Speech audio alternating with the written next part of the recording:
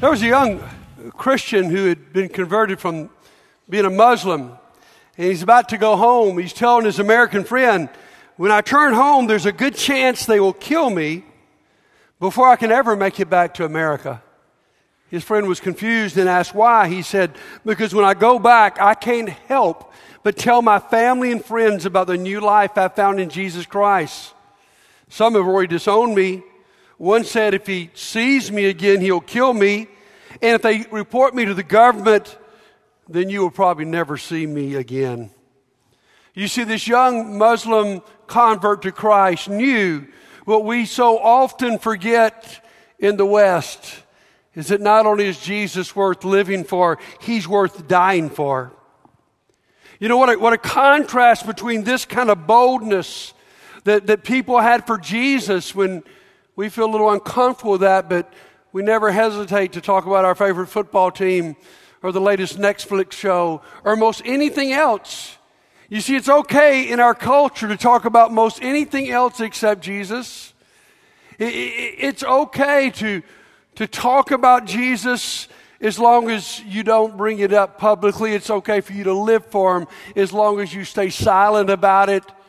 And just as we've just heard from the story from Darren, sometimes even in America today, we're not welcomed at the table. Just a couple years ago, there was a lady who was nominated to be a cabinet position in Washington, D.C., and there actually was a prominent senator who objected to her for no other reason except that she was a Christian. I went to a conference just a couple weeks ago where there was a speaker from Africa, and he was bold and amazing and so full of prayer in the Spirit. And by the end of the conference, he said, I want you guys to know, I'm not trying to offend you, but we now in Africa are sending missionaries to America. Why? Because in America, it's become so easy for us to be chameleons. It's become so easy for us just to stay silent. You can get in trouble at the workplace if you say too much about Jesus. In the military, certainly there are lots of things that tie your hands. At school, in your neighborhoods, in the public square. Jesus knew he would divide people. Jesus said that. He said, I'll even divide families. We need an example of someone who teaches us how to be bold, how to speak out. And this morning we're looking at another character in Scripture. Today we go to the story of Nicodemus. Here's a man who moves from confusion about Jesus to bold confession. So we're going to look at 3 snapshots of Nicodemus found in the Gospel of John. I want you to follow along with me. Let's start in John chapter 3. It's an incredible story here.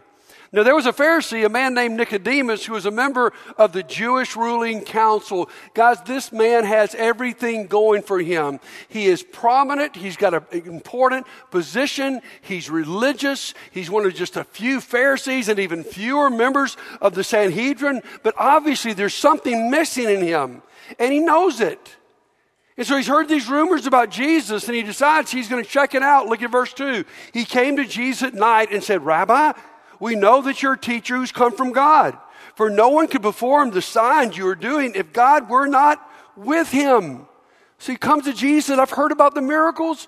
I've heard about the people. Can you imagine the conversation that Nicodemus had with his wife the night before?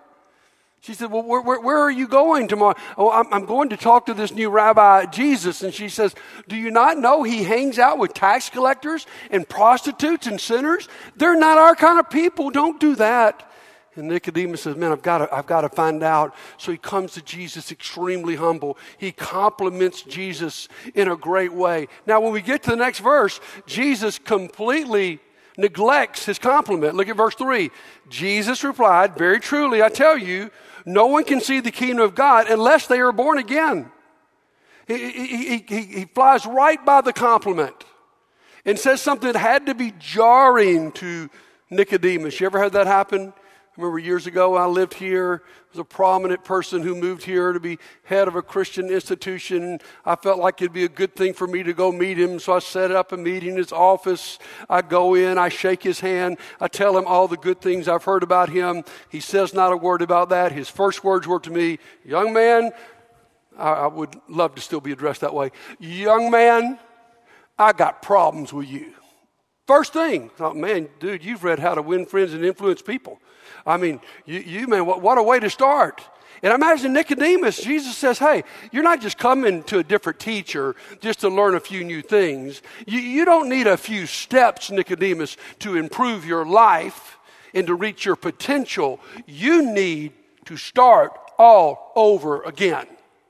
Can you imagine that being said to a member of the teachers, the Sanhedrin? And then Nicodemus says, well, how can someone be born when they're old? Surely they cannot enter a second time in their mother's womb to be born. Geez, I don't get this. I can't. How are you born again? Then Jesus gets more specific. Very truly, I tell you, no, unless you enter the kingdom of God, unless they are born of the water and the Spirit. Flesh gives birth to flesh. I understand the physical birth. But the Spirit gives birth to the Spirit. You shouldn't be surprised at what I'm saying. You must be born again. The wind blows wherever it pleases. You hear its sound, but you cannot tell where it comes from or where it's going. So is everyone born of the Spirit. Nicodemus, this is not something you can academically figure out.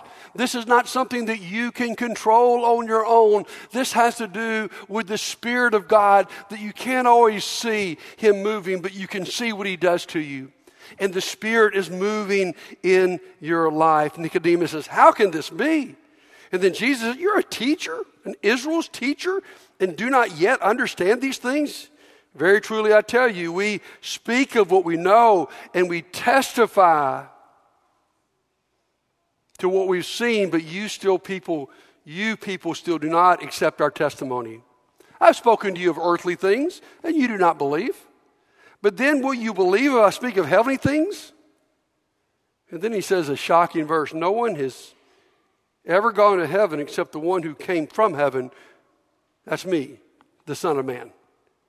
Jesus claims right there on the spot, I'm more than just a nice neighborhood rabbi. I am the Messiah. I am the bridge. I am the priest between you and God. And then he alludes to a really weird Old Testament story. Just as Moses lifted up the snake in the wilderness, so the Son of Man must be lifted up. There's all these snakes in the wilderness, and God sets up a snake on a golden snake on a pole. And whenever the people see all the snakes, if they look up by faith, they will be healed. And Jesus said, here's what's going to happen to me. I'm going to be lifted up. Now Nicodemus had to know what that meant. That meant to be lifted up on this cross. He says the Son of God must be lifted up that everyone who believes may have eternal life in Him. And then here's the most famous verse in all the Bible in this context. For God so loved the world that He gave His one and only Son, that whoever believes in Him shall not perish but have eternal life. Excuse me, but guys, I've studied this a long time, and I've not put together well that this incredible verse that we would say, man, John 3:16 is for some vile, rebellious sinner. And Jesus says, John 3:16 is for people like you and I that are religious, just not completely getting it. So we see this first encounter with Jesus and Nicodemus. And then if you flip over a couple more pages in John, we're going to see the next encounter. Not only does he meet Jesus in the dark, now he steps out a little bit into the shadows. John chapter 7, Jesus is claiming some bold things about himself. The teachers and the lawyers are beginning to get uncomfortable with someone with such claims. He's beginning to mess some things up because everybody's wanting to follow him. So they're trying to decide what to do with him. Look in verse 45. Finally, the temple guards went back to the chief priests and Pharisees who asked them, why didn't you bring him in? I mean, he needs to be brought in. The guards replied, no one's ever spoke the way this man does. We've just never heard anything quite like this. You mean he deceived you also, the Pharisees retorted? Have any of the rulers of the Pharisees believed in him? Those of us who really know the law, we're not believing. Little do they know Nicodemus is beginning to believe. No, but this mob that knows nothing of the law, there's a curse on them. And then Nicodemus steps a moment out of the shadows. Nicodemus, who'd gone to Jesus earlier and who was one of their own number, asks, Does our law condemn a man without first hearing him to find out what he's been doing? You're going to condemn this man with no evidence? They replied, are you from Galilee too? Look into it, and you'll find out that a prophet does not come out of Galilee. They just ridicule.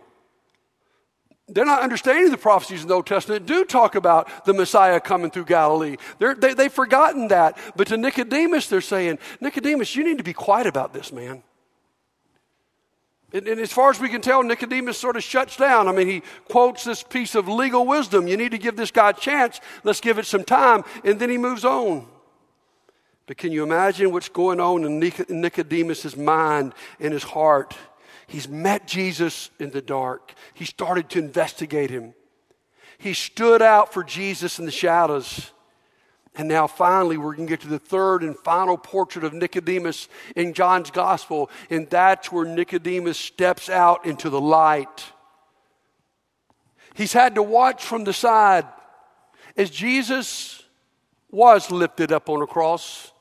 And as Jesus had also predicted, when I'm lifted up on this cross, I'm going to draw people to myself. There's a power to my love that nothing else has. And Nicodemus has been drawn and drawn. And so finally, no longer can he be silent. No longer can he be quiet. No longer can he live in the darkness. When Jesus dies, him and another member of the Sanhedrin, Joseph of Arimathea, they have a tomb and they go and request to Pilate that they can take the body of Jesus and bury it. There's a great reading about this in one of my favorite books called Moments with the Savior, and Carter Moles is going to come right now and he's going to read that. Pay close attention to these lines, this meditation on what's going on in this scene.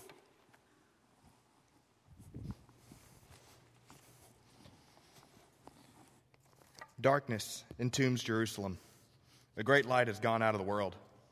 Jesus is dead. Normally, the dead are left on a cross for food for the vultures and wild dogs as a tactic, reminder that crimes against the empire don't pay.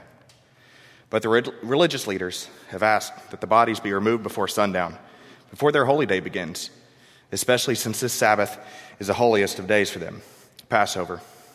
Such irony. So callous in their killing of the Savior, yet so careful in their keeping of the Sabbath. Ironic also that these religious leaders come to bury Jesus, two who didn't consent to the plan. The men are two of Israel's most influential, Joseph of Arimathea, a rich and prominent member of the Jewish ruling council, and Nicodemus, also a member of the council, a Pharisee, and a preeminent teacher in Israel. They're good and upright men waiting for the kingdom of God. They're seekers of truth, which is why they had sought out Jesus. Nicodemus had come to him at night with his questions. Joseph had become a disciple, only in secret for fear of the Jews. Both have kept their relationship with him in the shadows. They feared the controversy and the consequences of making their faith public. But now that Jesus is dead, a new boldness emerges in their lives. Joseph goes directly to Pilate for permission to give Jesus a proper burial. It's Pilate, the very man who sent him to the cross. Permission granted, Joseph comes with the linen, Nicodemus with the spices. They hurry, as Jesus must be buried before sundown trumpets in the Sabbath. Coming to the cross, they're stunned to the view of the lifeless slump of a torn flesh that was once such a vital Savior. A sudden wave of emotion crashes against them, and they fall to their knees. They weep for Jesus. They weep for the world that did this, and they weep for themselves. For all they didn't say, for all they didn't do, for all the times that they stayed in the shadows. Joseph plants a ladder under the crossbeam and ascends with uncertain steps, timidly at first, for this is not the work of a rich man. He wrestles with the stubborn nail in Jesus' wrist. Nicodemus watches from the ground. His robe is swept by a sudden gust of wind, and the words Jesus spoke to him in that one windswept night wrestle in his mind. Just as Moses lifted up the snake in the desert, so the Son of Man must be lifted up. Lifted up. Words thumb through the encyclopedic mind and come to a stop in Isaiah, the prophecy of the suffering servant. My servant will be lifted up. Awkwardly, Joseph lowers the body into the waiting arms of Nicodemus, who steadies himself under the weight. His arms tremble as they wrap around Jesus' lacerated back, slick with blood. They put the body on the ground and stand back to get a hold on their emotions. They survey the damage the Romans have done. The body lies there pathetically in a twisted pose. His head punctured from Jerusalem thorns, his face swollen and discolored from Roman fists. His shoulders pull out of socket from the pendulous weight of the last 6 hours. His hands and feet bored and rasped by 7-inch spikes. Exposed raged muscles and white bone. His back and his rib cage clawed from a savage cat of nine tails. Nicodemus sees him before the incarnation of Isaiah's words. His appearance was so disfigured beyond that of any man, and any form marred beyond human likeness. Nicodemus looks at the blood on his own hands and robe and pensively quotes from the prophecy, "So he will sprinkle many nations." The two kneel beside the servant who has suffered so much, and they gingerly work their wet cloths over his blood-stained body. Nicodemus continues, "He was despised and rejected by men, a man of sorrows and familiar with suffering, like one from whom men hide their faces, and he was despised, and we esteemed him not." In the quiet courtroom of their hearts, they realized that loving Jesus in private was just another way of despising him and esteeming him not. And their hearts ache at the sins of their omission. Sponging down the rib cage, Joseph's hands touch the gouge made by the spear. He looks solemnly at Nicodemus as he too recalls Isaiah's words. He was pierced for our transgressions. The descending sun hurries their work. They wrap the body with strips of linen, layered with aromatic spices. Both are ashamed for not doing more to prevent this brutal tragedy. They had influence. Their words carried weight. They could have objected more forcefully. They could have warned the disciples. They could have done something, anything. But no, they had their careers to worry about. Shouldering this guilt, they pick up the body to take it to Joseph's tomb.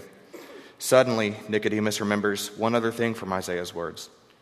He was assigned a grave with the wicked and with the rich in his death. It's as if Jesus graciously gave him the verse. For as Nicodemus says, he looks at Joseph and they realize they have done something. They've spared the Savior the shame of a criminal's birth. This is their most heroic hour. An hour when hatred against Jesus is most intense. An hour when friendship with him is most dangerous. This is the hour that the late blooming love draws them out of the shadows and fearlessly befriend their Savior. Early on the first day of the week, while it was still dark, Mary Magdalene went to the tomb and saw that the stone had been removed from the entrance. So she came running to Simon Peter and the other disciple, the one Jesus loved, and said, "They've taken the Lord out of the tomb, and we don't know where they've put him." So Peter and the other disciple started for the tomb. Both were running, but the other disciple outran Peter and reached the tomb first. He bent over and looked in at the strips of linen lying there, but didn't go in. Then Simon Peter, who was behind him, arrived and went into the tomb. He saw the strips of linen lying there, as well as the burial cloth that had been around Jesus' head.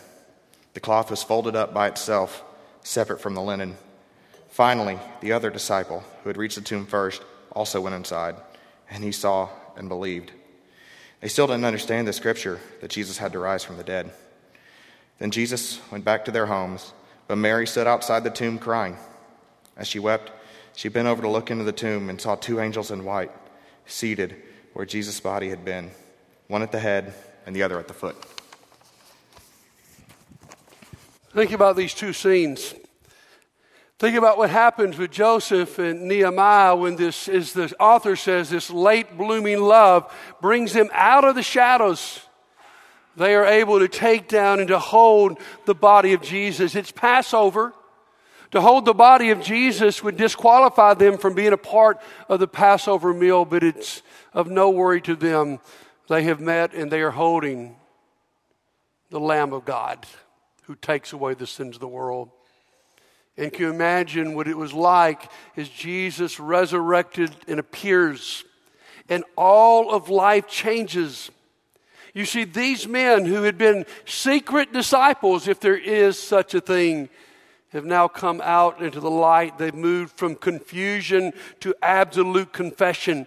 They're at a point where they don't care who knows what. All they know is they love Jesus. Look at this passage about boldness. Boldness comes from spending time with Jesus. Here's what it says about Peter and John, who also stepped out from their issues to stand up for Jesus. When the people saw the courage of Peter and John and realized they were just like us, unschooled, ordinary men, they were astonished. And they took note that these men had been with Jesus. My friends, what changed Peter and John, what changed Nicodemus, was slowly spending time with Jesus and seeing who he was. And it was that love that compelled them, that says, I've just got to say it and live it. You see, courage, like we see on great display, is not a lack of fear. Courage is an abundance of love.